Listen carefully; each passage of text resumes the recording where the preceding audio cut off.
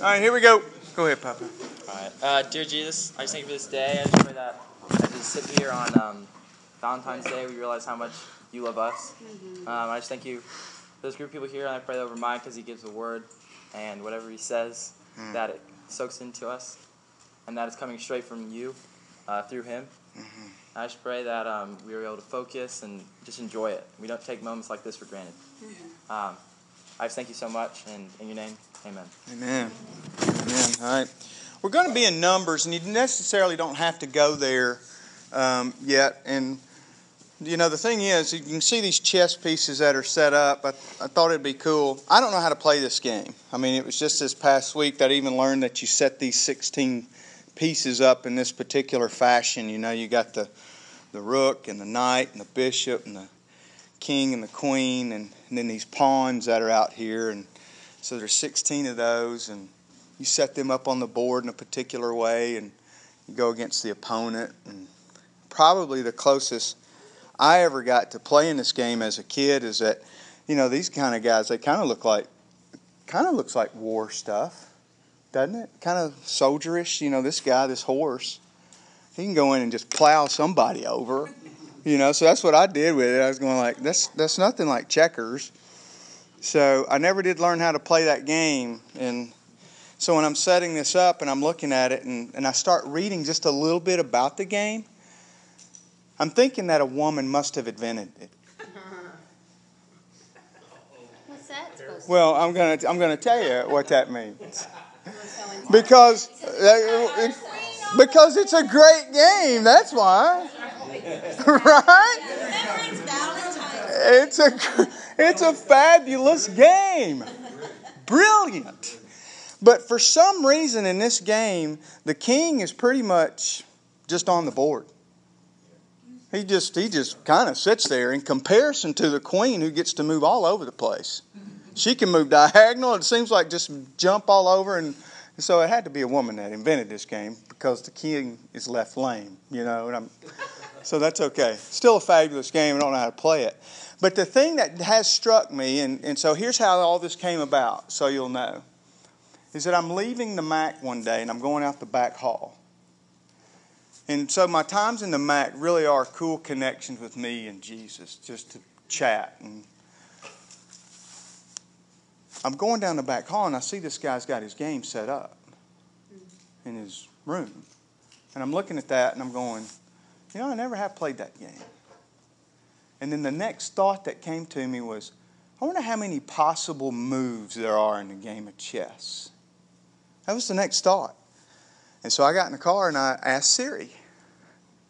And there's 318 billion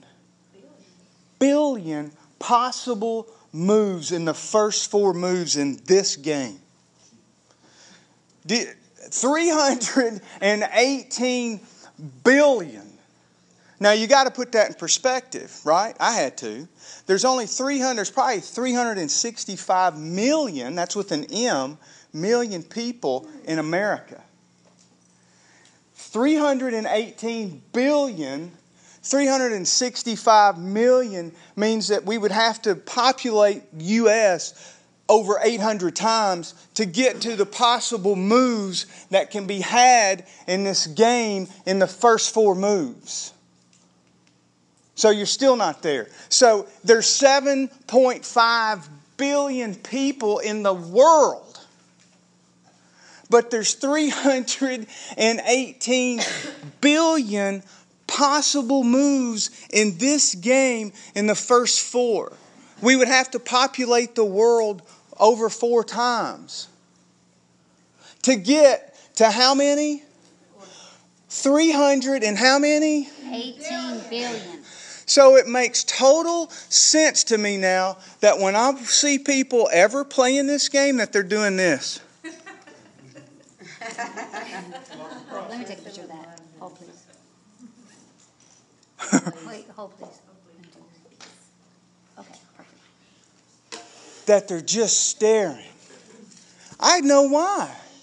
Especially in the early part of the game. There's 318 billion possible moves, and I think that's like our life.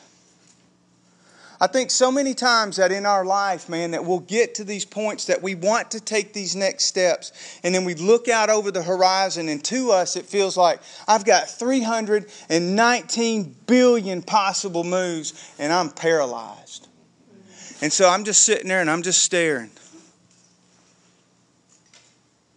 And so all these thoughts start coming into our mind about, I think deep down we do know what the next move or next step that we want to make. But let's see if any of us can get in this same boat with one another, especially with folks that we're living life with. And the fact is that if we know what that next step is, do we ever wonder what someone's going to say into it if we do that step? We say, if I make this step here, Bivo, then these guys do bump, bump, bump, bump. We don't know that. But we sure project that out to try to figure out what's the safest route. Which way can I go? And all the while we're stopped. And we've not moved anywhere.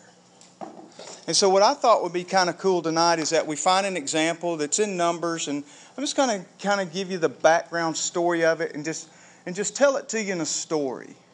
Okay?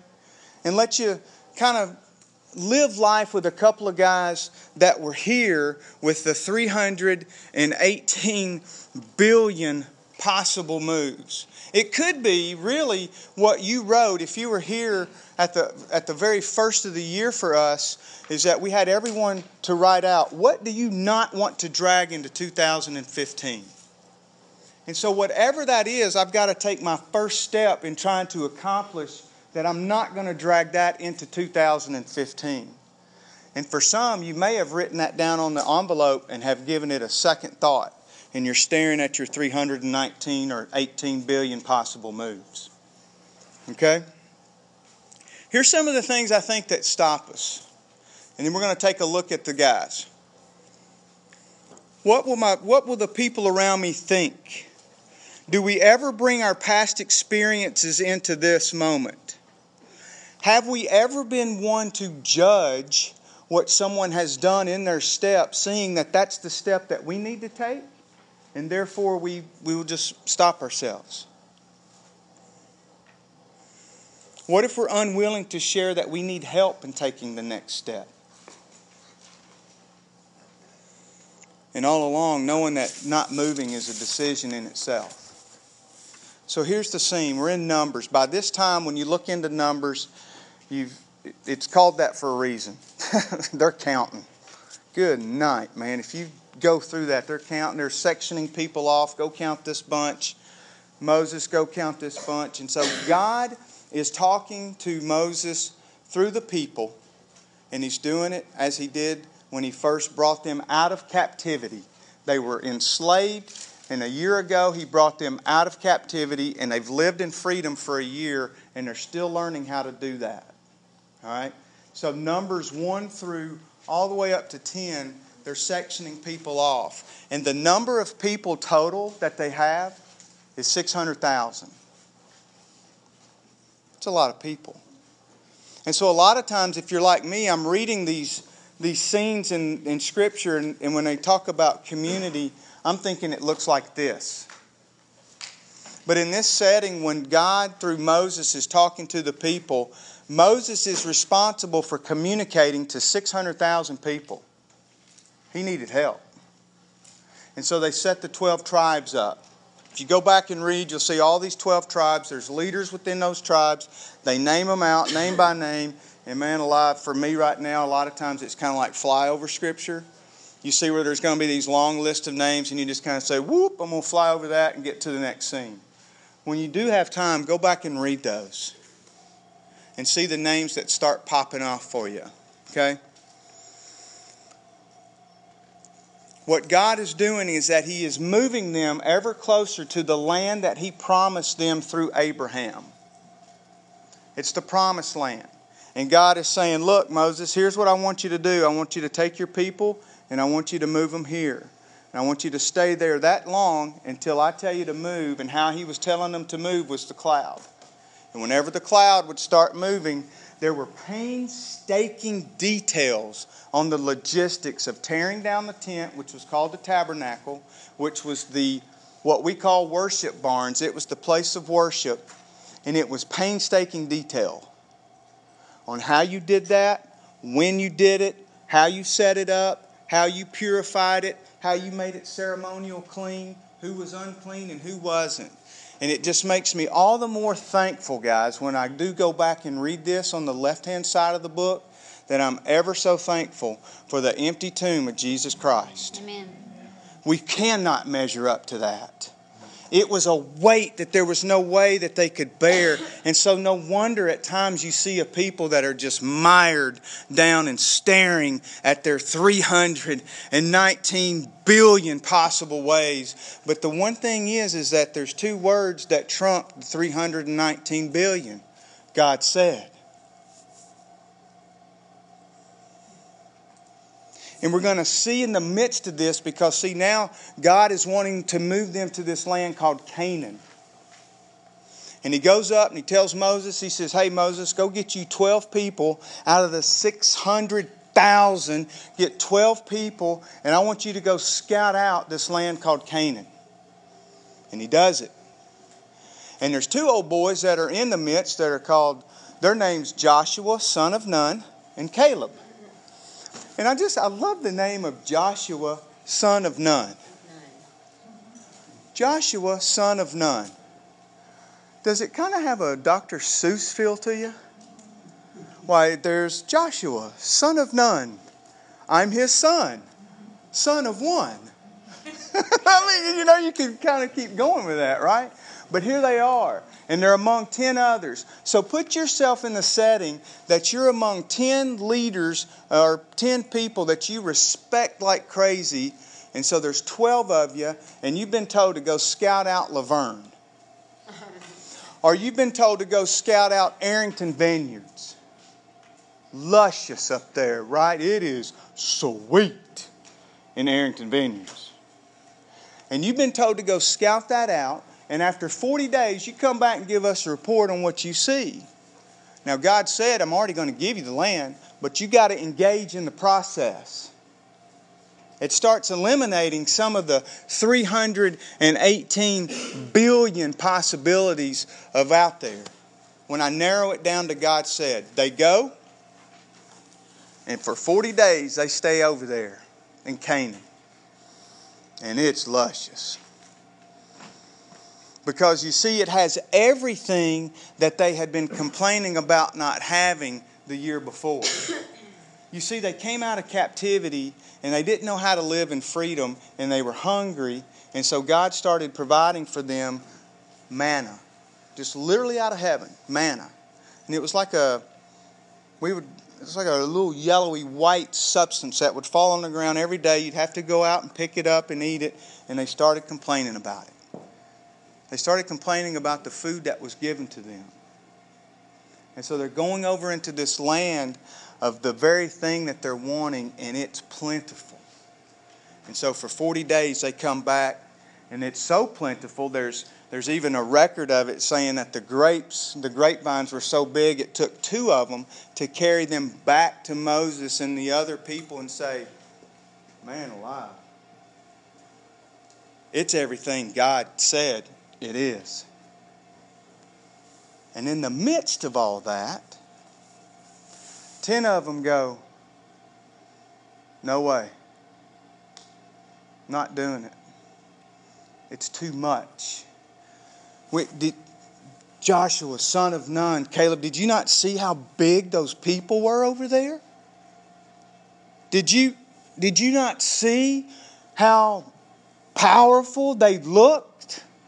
We're not going.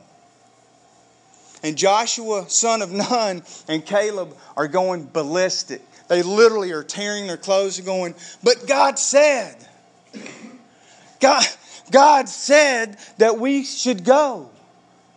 And so here's the thing. Here's where I want us to stop just for a second. Put yourself in that scene. All of them have seen every miracle that Joshua, son of Nun, and Caleb have experienced. What's the difference in them? Why did the 10 come back fearful and with what ifs? And Joshua, son of Nun, and Caleb said, it's on. Let's take it off of them for a second. What about us? How many times have we allowed someone, what I call background noise, chatter into us with the what ifs and the fear, and it makes us put the brakes on? Before we had the conversation with anybody, it was full steam ahead. We were like Joshua and Caleb. We've got this because God said. I know without a shadow of a doubt, I've been in my prayer closet, God has spoken to me, and I am going to do this. And then you come and start sharing that with people, and they put the what ifs on you. And you go, well, maybe I should come back here. Maybe I shouldn't be that. Can any of us relate to that? And so in that moment, gang, just as a reminder, we have elevated that person, those people, above the authority of God said. And so here's Joshua and Caleb, literally within 600,000 people that have said, we're in. Because, see, the 10 spread it like wildfire. Bad news travels fast, doesn't it? And it traveled with this bunch. And so the whole community said, heck with it. We're with y'all. We're not going. We respect you. You're leaders. And Joshua and Caleb said, we're going. And guess who the only two were able to go? Joshua, son of Nun, and Caleb. Because, see, this makes me all the more thankful for the right-hand side of the book where Jesus Christ has emptied the tomb and empowered us. Because, see, God at that moment, if you didn't do exactly what He said, it was not a good day for you. And so the ones that said, no, we're not in. We're going to what if it. We're going to live in fear. They had to stay back. And God said, you're going to stay back.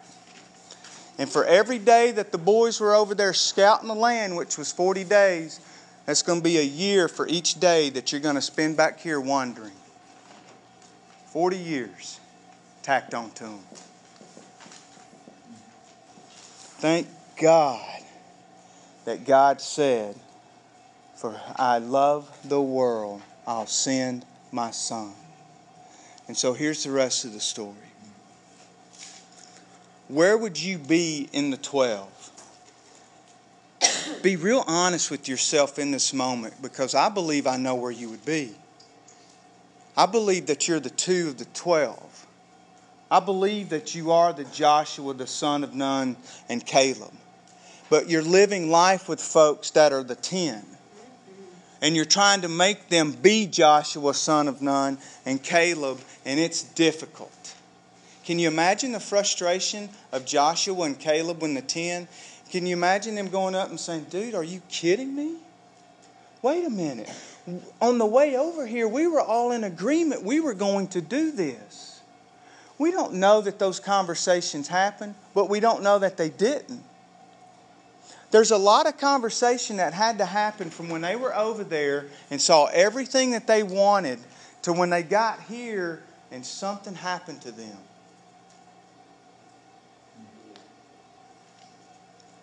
How did it creep in so fast? How did they elevate them up?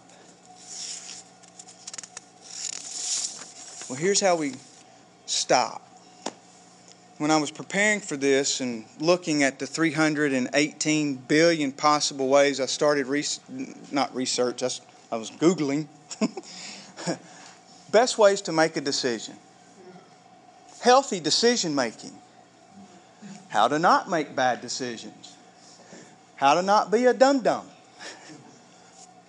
How to have everyone love your decisions. Any and everything I could possibly think of, I started throwing in there and going, Lord, how do we get through 318 billion possible ways? How did Joshua and Caleb stay firm in their position? And one thing did start coming up time and time again. Not all the time, but when I would see lists that came out, there was these two words that I would see. Gut instinct. Yes. And I went, gut feeling. It was on their list. These are secular lists that I was looking at. And I went, I think they might be onto something. Some of us may refer to it as mother's intuition or a woman's intuition. Had a hunch. Had a feeling. Have any of us ever had said that? And how many of us have ever said this after something has happened? I knew it. I knew that was going to happen. But we were fearful to speak it out. That we sat in silence and watched it happen. Have any of us ever done that? And so I do think that they're onto something in the gut feeling. I want you to take a look at this. Because I do believe that Joshua, son of Nun, and Caleb believed their gut when God said. Here's the definition of the Holy Spirit without the holy. This is just the definition of spirit. It's the Greek word pneuma. Okay? Listen to this, gang. It's the vital principle by which the body is animated, moves. I got to say that again. The vital principle. The Holy Spirit, part of the triune God, is moving. It's animated. Something tangible.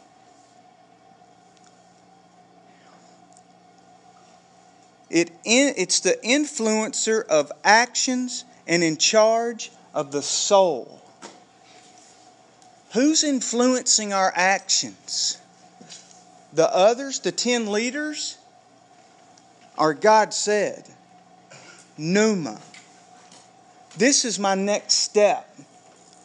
But Bivo, did you think about this? But God said.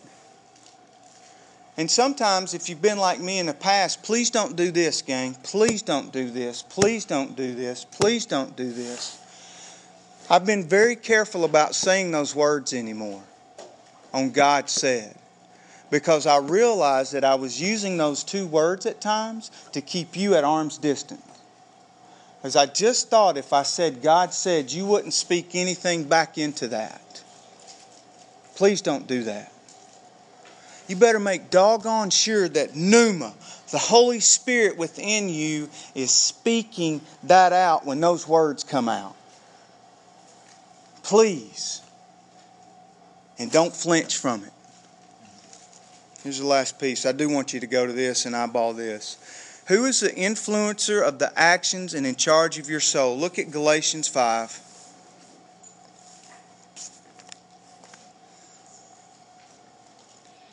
First verse is 16.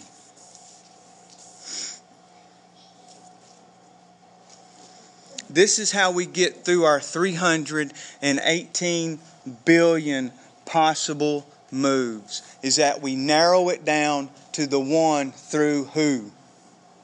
The one.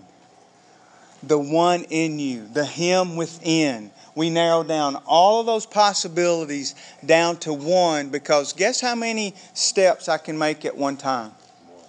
That's it. I can only do one step at one time. And then it's my next one. So I don't have to worry about the 300 millionth one. I just got to worry about the next one. I just got to see the next one and allow the pneuma, the Christ living in me, to move me to the next one. Then before you know it, you've gone through 319 billion ways and steps to get where God said to go. Here's where it says it. It's in verse 16. It says, so I say, let the Holy Spirit guide. It means to walk, to make one's way. We're going to move our pieces here. So I say, let the Holy Spirit guide your lives. Then you won't be doing what your sinful nature craves. In verse 25, and since we are living by the Spirit, the one that walks, guides, makes our way, let us follow the Spirit's leading in every part of our lives. Wow. you'll be in pretty good company with Joshua, son of Nun, and Caleb. And so here's the last thing, gang. Look at this. You see, this king that we said that has not much in it in this game of chess, the king that we have in us trumps it all. You are equipped to make those steps through the Jesus inside you. The Him within conquers it all. Father, thank you for this time. I thank you that you have equipped each and every one of us with you when we say yes to you. So Lord, as we finish up tonight and sing and pray and Father, celebrate with each other through the breaking of the bread and of the cup, that we are reminded, God, that you satisfied all of those rules and the regulations so that you could indwell yourself within us, a living tabernacle. So we're going to celebrate that big tonight. Father, thank you for obliterating the 319 billion possibilities and helping us tonight narrow it down to one. Through you, the one. So Lord, we love you. And we know you love us because there's a tune that just screams it out big time. And it's in Christ's name we pray. Amen.